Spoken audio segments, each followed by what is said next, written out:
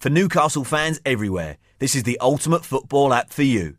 Never miss a match with live commentary, goal alerts, lineups, in-game stats, and TV and radio links for over 100 leagues globally.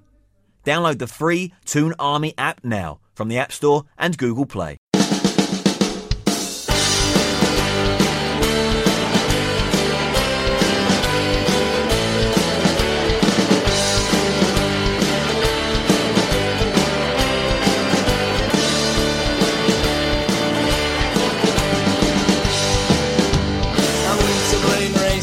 Was on the 9th of June in 1862 on a summer's afternoon. I took the bus from Loris and she was heavy laden. Away we went and I kinda went straight to see the race and played. And oh, me lads, you should have seen us getting. Passing the folks along the road, all of them were staring. All the lads and lasses there, they all started faces. Hello and welcome to CHN Radio, Part 3. Of NUFC Moments. I'm your host, Greg Troxel, and I'm with the best damn co-host in the land, Elijah Newsome. Yes, for the third time tonight, you guys are hearing that. Well, I guess it's today. Elijah Newsome here in the flesh, ready to talk a little bit about, what are we talking about? Newcastle 3, Barcelona 2. Oh, as you can see, I have many notes prepared for this game. Do it. Go ahead. No, that was the joke. I know. So what a night this was. In the Champions League group stage, Newcastle got their chance to take on Barcelona at home. It was September 17th, 1997, and we won 3-2. You had a Barcelona team that was managed by Van Gaal. They had Luis Enrique, Luis Figo, Rivaldo. Luis Enrique, current Spanish national team manager. Luis Enrique, people forget. Yeah. But it was the South American that wasn't on Barcelona that was the story of the game.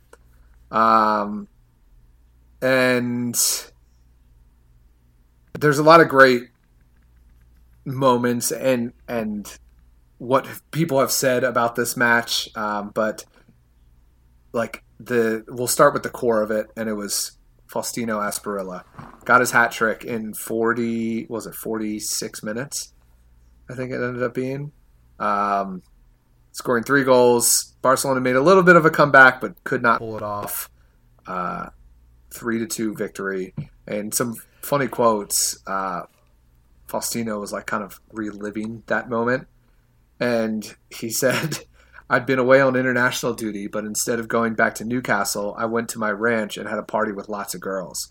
Kenny Dalglish was furious.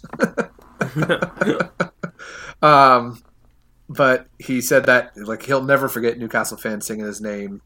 He said, I didn't understand them as it was in Geordie, but I could still tell that they were very happy. Really, really great guy, Asprilla is. But Asprilla. Is it Asprilla? Is that how you would say it? I think it's Asprilla. Okay. But anyway, we beat Barcelona in a Champions League match. And something that right now could only happen in FIFA. And to be fair, has happened in probably both of our FIFA saves over the years. Yeah. At least once or twice. Yeah. Some other things, Steve Watson spoke, and he said a lot of cool things about this match, and he was saying it was right up there with the most complete performances I've been involved with. Back in those days, we played without fear. The Champions League was just a big adventure, and we played like that. We started on fire. I had one of my better games, and everyone just peaked at the same time. Just really cool, hearing and just going back and listening to what people have said about this match, because this match really struck with the rest of the city. It struck with everybody.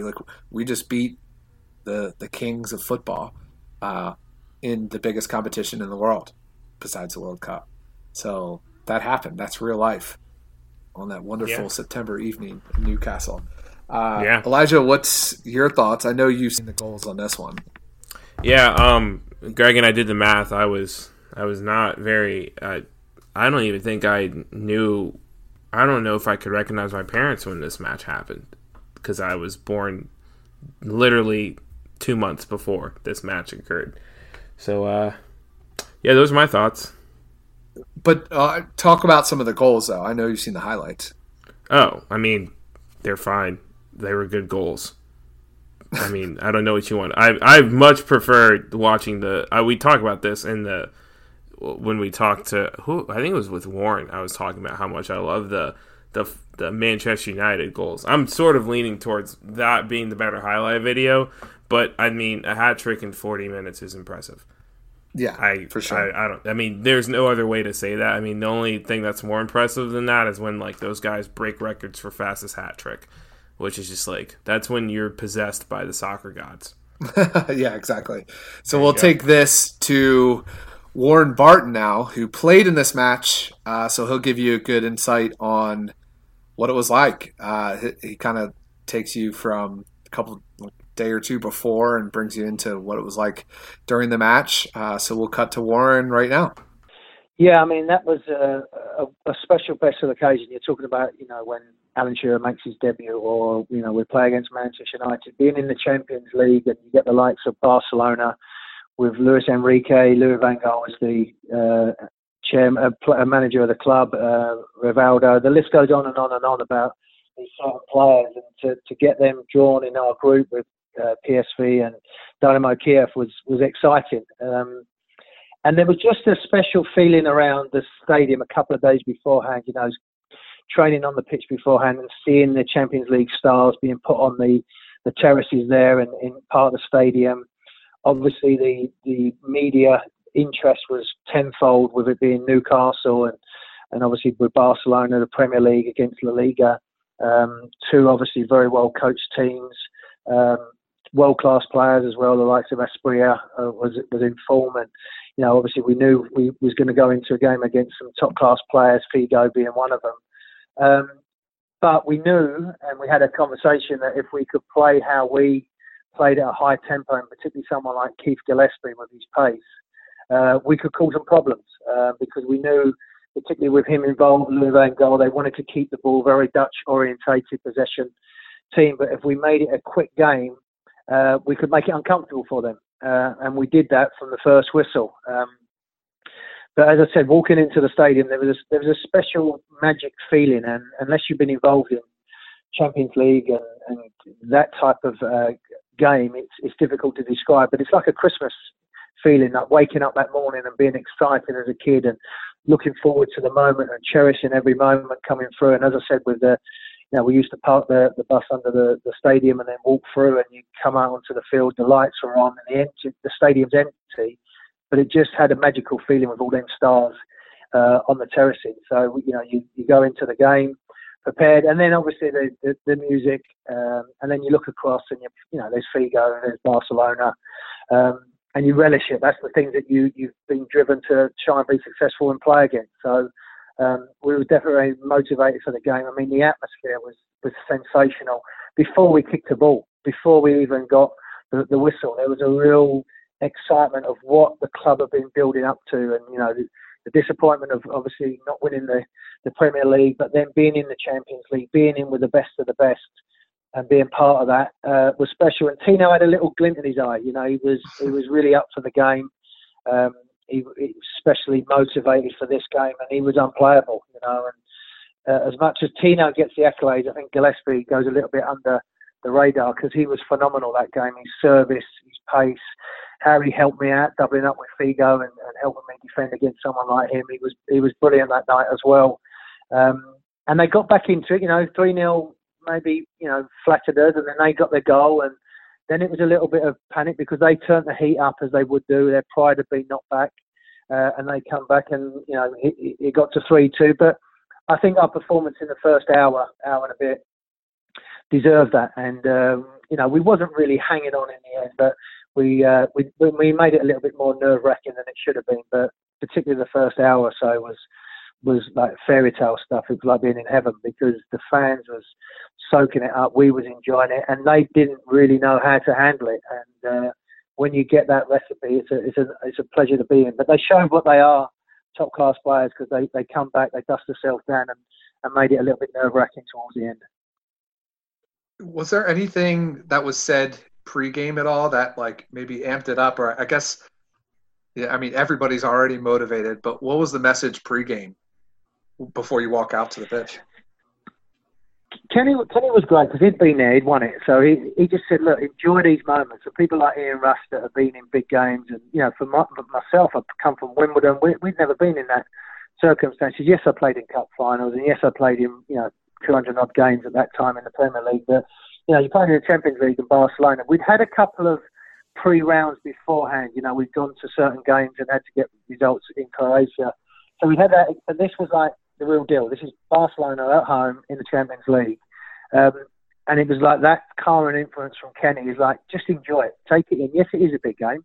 There's no denying that because it's Barcelona and the music's on there. But enjoy it and really go at them and show them how. And that was the sort of rally cry that was like, enjoy it. This is our stadium. This is our fans. We make it how we want to make it, and you'll have a great time. And obviously we did, because it was a great occasion that we still talk about now, and it's many years ago. Yeah, the other thing after was how respectful Barcelona players was, because Luis Enrique and myself was walking up the tunnel, and his head was down. They were disappointed, lost the game, and we both looked at each other and said, "Do you want to swap shirts?" And we said, "Yeah." So it was them type of thing. That's why they're top class players, and it could have been easy for him just to sulk and walk down, but he patted me on the back, said, "Well done." And we swapped shirts, and them type of things you remember, and wow. To have someone like his shirt, and then obviously Rivaldo and things like that, it's pretty special. Could you have won by more if the game was played in December? we could have won by more if we stopped after about 65 minutes, because I think we hit the post as well. But 3-0 would have been that. No, I think if we would have been that, they would have been fine. They may have been a bit more prepared and stuff like that. So we was happy when we played it anyway. We can't be greedy. No, you can't. All right, thanks, Warren. That is incredible. He like you said, they had him for 60 minutes, and a lot of times, I mean, we've seen from Newcastle this season, which may be RIP. Sometimes you only need to get him for about 30 seconds, and you can win. Yeah. Shout out Florian Lejeune against Everton. Come on now. Come on now. So do you want to go right into Chris then? Yeah, let's go. Let's not go into him. That'd be weird. Oh, man. Let's hear from Chris from The Athletic. Take it away. The 3-2 match against Barcelona is one of those games where I think you saw what Kevin Keegan was trying to build, and obviously Keegan had left by that stage, but it was the way that Newcastle were able to attack and make Barcelona, who, albeit that Barcelona weren't the team that they were going to become in 10 to 15 years, but was still one of Europe's iconic clubs, and that Newcastle went and really, in attack, absolutely tore them to shreds. It was Keith Gillespie at his free-flowing best, taking on Sergi at fullback and whipping cross after cross in for Tino Asprilla, and he had that hang time in the air and that ability to connect with the ball and finish it. That was Asprilla's highlight in Newcastle. We didn't see it often enough. He was here all too briefly, and really that mercurial talent, there wasn't that excitement as often as we all would have liked. But on that night, that was his night, and that was Newcastle United's night at St James's Park. And to have beaten Barcelona, to have done it in such a way, and for Tino's celebration, that was, I think, really the sort of culmination of that entertainers team. That this was the night that wasn't, we weren't just going to show the rest of England. We're going to show Europe what you can do when you play attacking football. As I say, it was after Keegan had gone. It was sort of denouement in that sense, but there was still the bones of that team was still there. There was still the heartbeat of it, and for Asprilla to play in that way and to show it on that European stage was just a night which I think that Newcastle fans will never forget, that this was when they really did shine on the European stage and not just the domestic stage. Love it. And I still really wanted to see. I think Barcelona still has to come, like even right now, come to Newcastle in December and play. Do you think if they would win 4-0 in the summer against our current squad, it wouldn't be that way in December? I'm convinced. Okay. They'd be shocked at the pace of ASM and Almiron. Yeah. Matt Ritchie would torture them. Oh, God. Well, he would torture them by, like... I bet Matt Ritchie's really good at trash talking. Javier Manquillo... never mind. Oh. Okay, so that's our Barcelona 2, Newcastle 3 moment. Make sure to follow Toon Polls at Toon Polls. You've heard me say this. If you're listening to these back to back to back, and follow us at CHN_radio, and make sure to vote to see what you think is the greatest moment in NUFC history. And we'll do one more for you. Just keep on listening. We'll talk about Newcastle's 5-0 win against Manchester United. So that concludes this episode, and we'll see you on the next one. We love you guys. If you never win the cup again, I'll brave the dark at St. James's Park. If the Gallagher end in the rain, I'm coming home.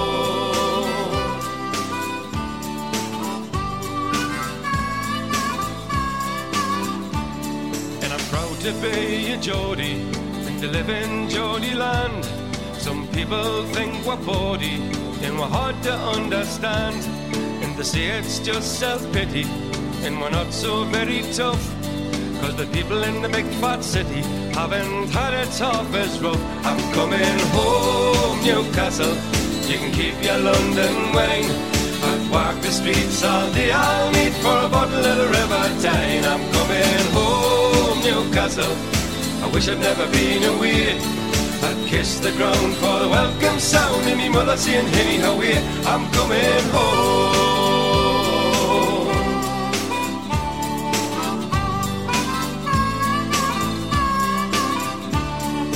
Miss the old blind busker who stands at Fenwick's door. He plays a mean accordion, you've all seen him there before. And I love the Geordie heroes, there's so many famous names, like Lindisfarne and Gaza, Brendan Foster and the Gateshead Games. I'm coming home, Newcastle, I might as well have been in jail. I'd walk the streets all day, I'll need for a bottle of your own brown ale. I'm coming home, Newcastle, if you never win the cup again. I'll brave the dark at St. James's Park at the Gallagher end in the rain. I'm coming home, Newcastle, you can keep your London wine. I'd walk the streets all day, I'll need for a bottle of the River Tyne. I'm coming home, Newcastle, I wish I'd never been away.